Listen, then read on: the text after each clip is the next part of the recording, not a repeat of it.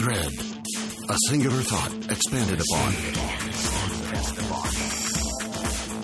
Thread is the podcast of Dr. Chuck Quinley. For more information, log on to Quinley.com.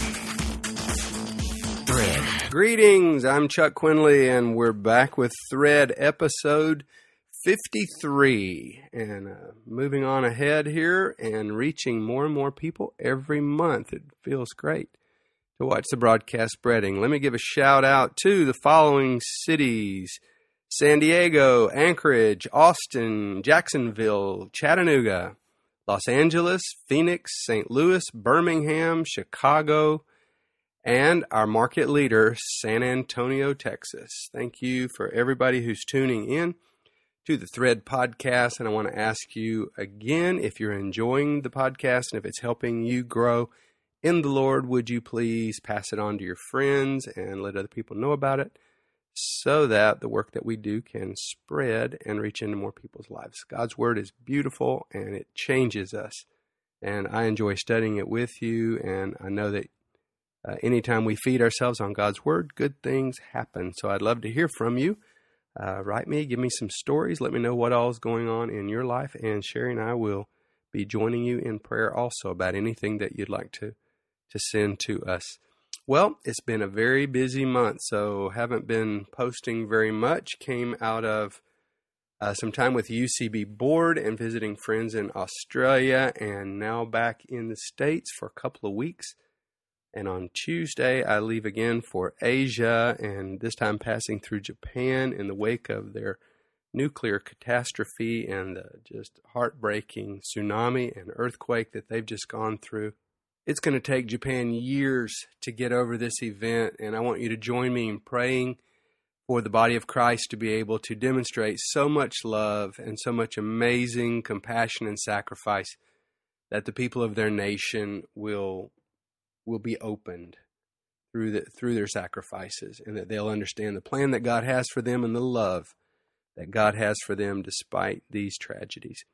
Today we're going to be talking about that plan. We're going to talk about that love and what love led the Lord to do. We're in Mark chapter 15, Mark 14, verses 51 through 65, as we move into the trial of Jesus and into the passion and his death on the cross. So if you don't have your Bible, run get one and come right back for Thread.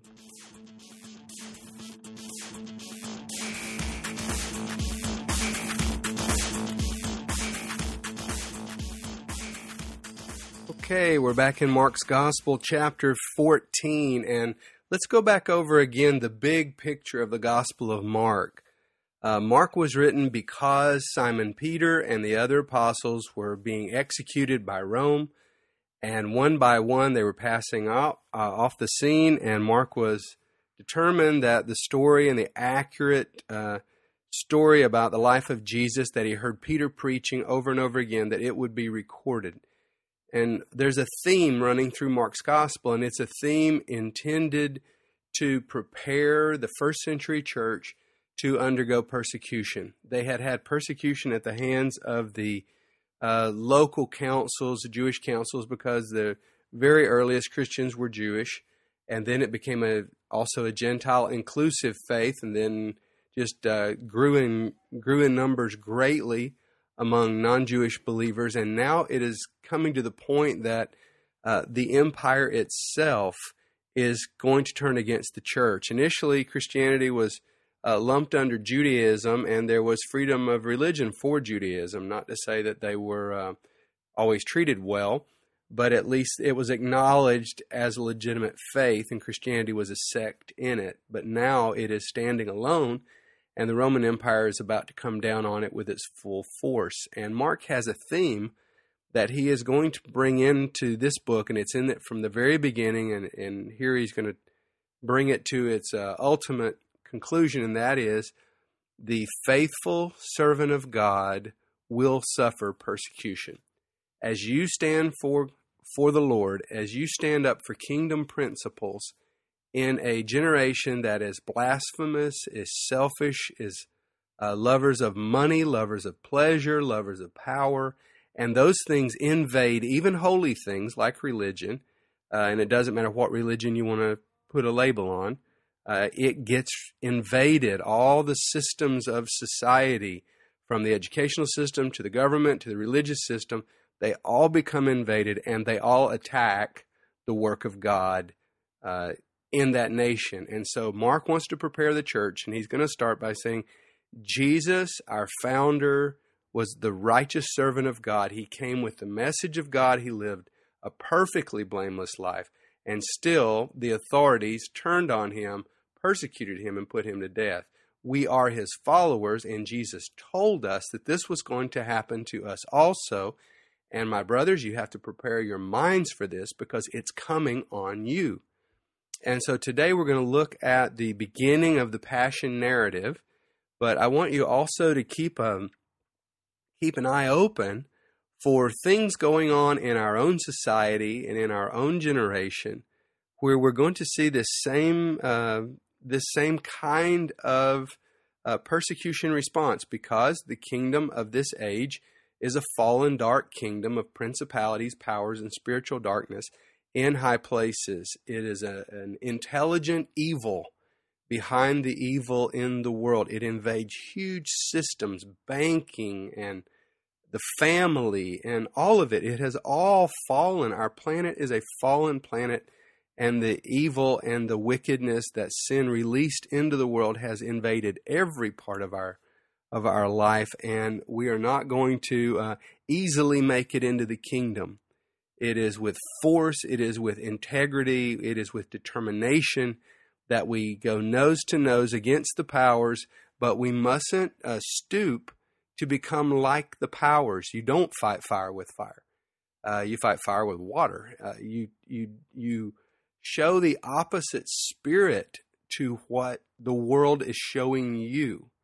And we're going to see that in Jesus. He's going to show us how to successfully pass the test of persecution. And today, we're especially going to see how you pass the test of persecution when the evil powers use the legal system against you.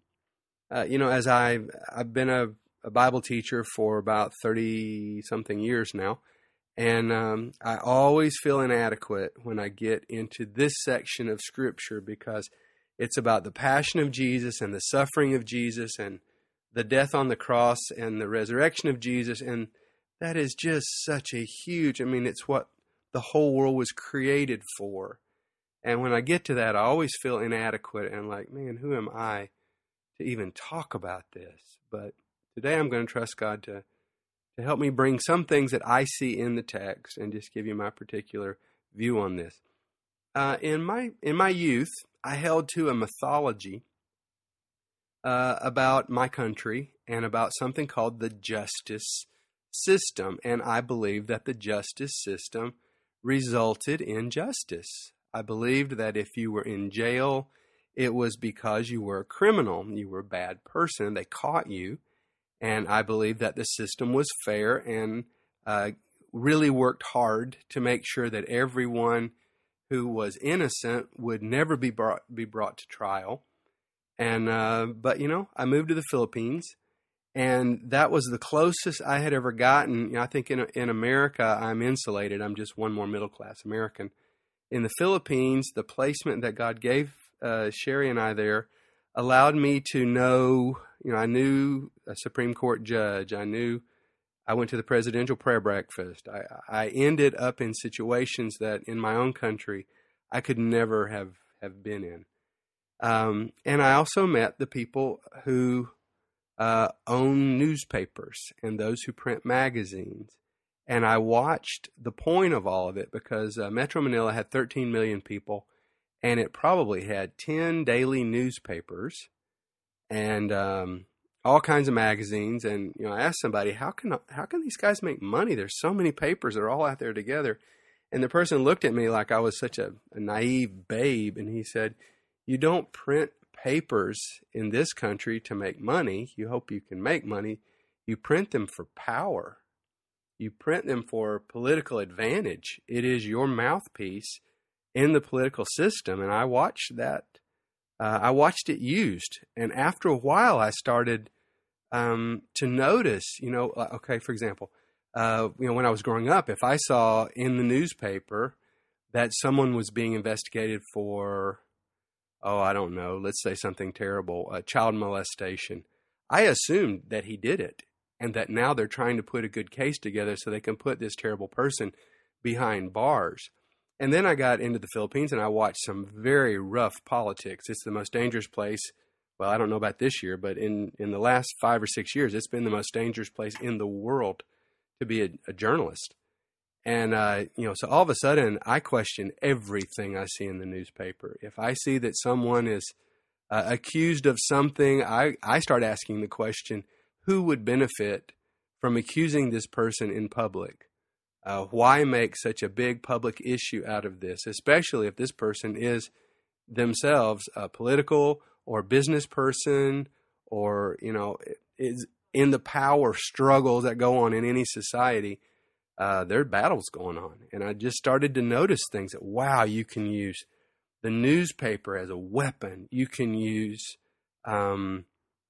prosecution as a weapon. You can use lawsuits as a weapon. And it can be that the person didn't do anything. You just go to war. I was talking to a banker one day and I said, how do they do takeovers here of businesses if you get like a hostile takeover? And he looked at me and he said, my God, they just take it. They go into the bank because they have more money and they just tell the bank, call the loans due, do it now. And you can get charges, get someone to file a charge or make a lawsuit. And if you've got more money than they do, you just keep dragging this thing out. You run them out of money until you just grind them down. Then you just take their business. It was just such a, I just saw all these things that I used to think were innocent. And I realized, man, these are tools. They're hopefully, in the hands of good people, the law is good. But in the hands of someone who has malice, they can find all kinds of evil uses for laws. And that's what's happened here. As we read the story of Jesus, the attackers of Jesus wanted the legitimacy of the legal system to cover their dark deed. And so now they have descended upon him in the garden. They've come and arrested him. They didn't do it in the public eye because they were afraid of the mob. And so they've slipped out in the nighttime when no one is there so they can already checkmate and get Christ. So they have him arrested, but they know they have to follow a certain amount of propriety. Now they're holding a trial in the middle of the night, which was illegal. He's not allowed to bring his own witnesses, which is illegal. And from the very beginning, you get the point that this council has already determined that they are going to find him guilty. They are going to execute him. They just need some scrap of evidence. They need some kind of legal leg to stand on, and this troublemaking teacher is going to die. They have made up their mind. They have worked this plan for a long time, and tonight is the night they execute it. So they come down upon Jesus and the disciples in the garden. They arrest him. If you're in chapter 14, you see verse 51 and 52 says, a young man was following him. He had nothing but a linen cloth about his body. They seized him, but he left the linen cloth and he ran away naked. Tradition tells us this was Mark, and because his family was connected to the early disciples, and that was him that night. It's a little side note. That's nothing major in the text. Now, the main point of the text. Jesus is before the council. They led Jesus to the high priest, and all the chief priests and elders and scribes came together. And Peter had followed him at a distance, right into the courtyard of the high priest. That's a pretty bold thing to do. He was sitting with the guards. He was warming himself at the fire. And again, very courageous to be there, but he's hoping nobody notices. The chief priests and the whole council were seeking testimony against Jesus to put him to death, but they found none. Many bore false witness against him, but their testimony did not agree. The law required them to have 3 testimonies, and they can't find 3 people that'll say the same thing. Some stood up, bore false witness. They said, we heard him say, I will destroy this temple. Jesus didn't say he would destroy it. I will destroy this temple that is made with hands, and in 3 days I will build another not made with hands. He was speaking of his resurrection. He said, you destroy this temple, his body, and in 3 days I will raise it up. But they're misquoting his words. But even that, verse 59 says they couldn't get it straight. They couldn't get their testimony to agree. It's a foregone conclusion.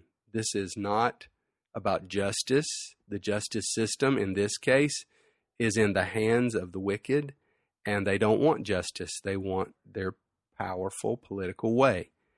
And they needed a legitimacy to surround and cover up their fake righteousness. Now, notice that Jesus has not entered this situation blind. He knew. He was in the garden praying about it. He knew it was about to happen to him. The Holy Spirit had revealed it. And when he stands here, he has no legal strategy. He's not focused on trying to get away from these people. He knows what they've come to do, and he knows that they will do it. He does not fight back. He does not try to defend himself against what they're saying. This is the night where evil is going to be allowed to rise up. He doesn't see himself as a victim. And if you watch his poise, he maintains his authority. He maintains his integrity. He has a kingdom mindset from beginning to end. He is absolutely and totally full of faith.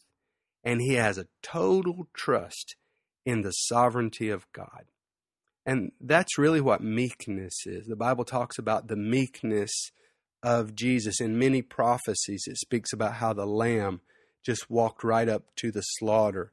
Meekness is not weakness. Weakness is when you are broken and you can't do anything.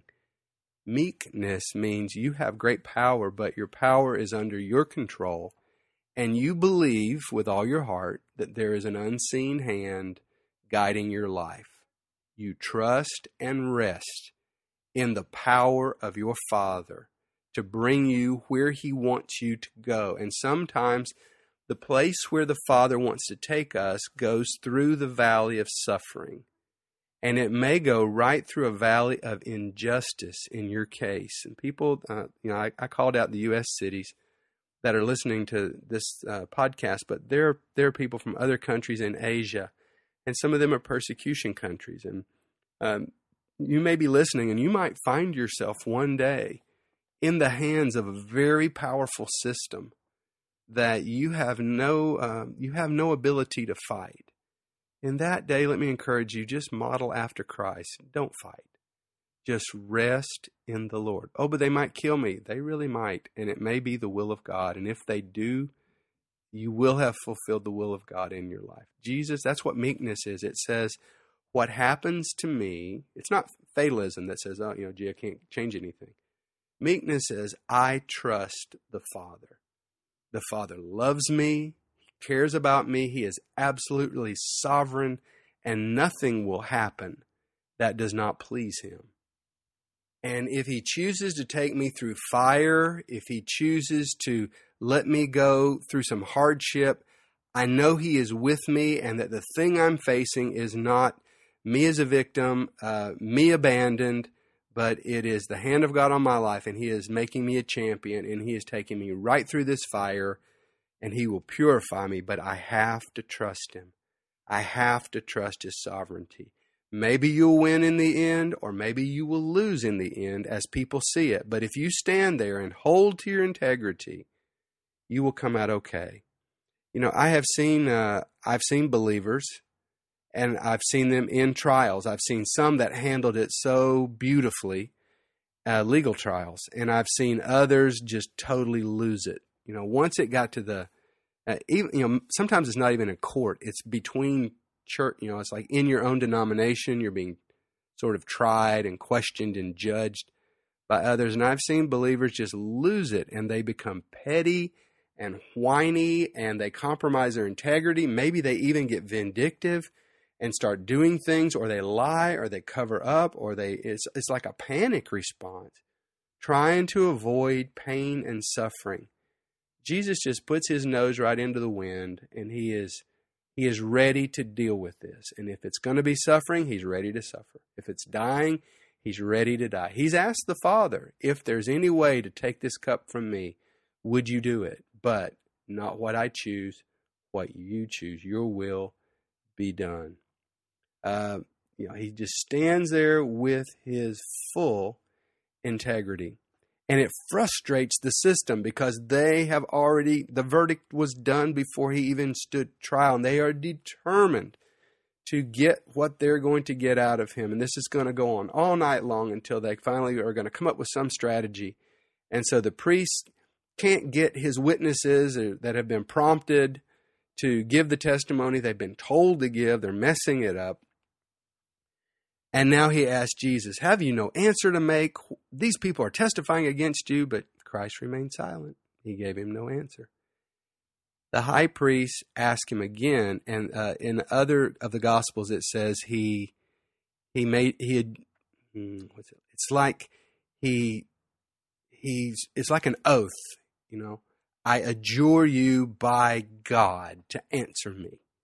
And when he did that, he asked the question, are you the Messiah? Are you the Son of the Blessed?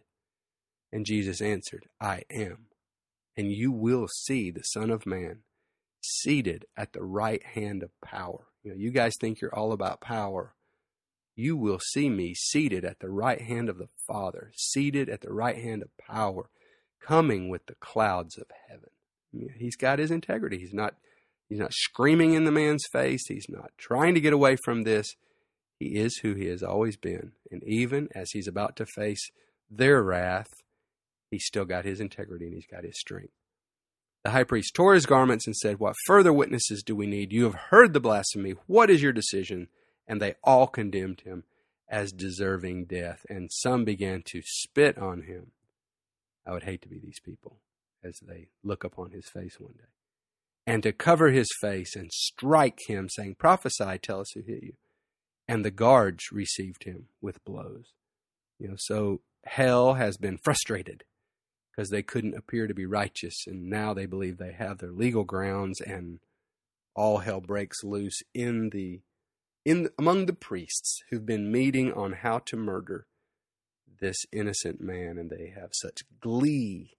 And now they're just going to totally empty all their venom on Christ. And he is going to suffer horribly at their hands. But as Paul wrote in 1 Corinthians, he said, if the powers, the demon powers, the human powers, if the powers had known what they were doing, they would never have crucified the Lord of glory.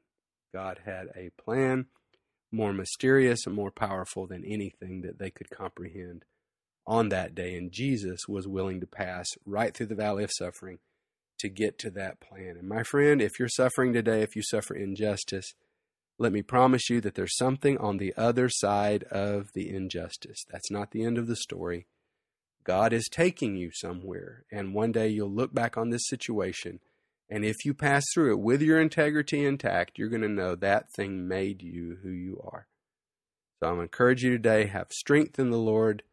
Deal with your injustices, the unfairnesses of life. Don't lower yourself. Don't worry about losing and winning the way the world sees it.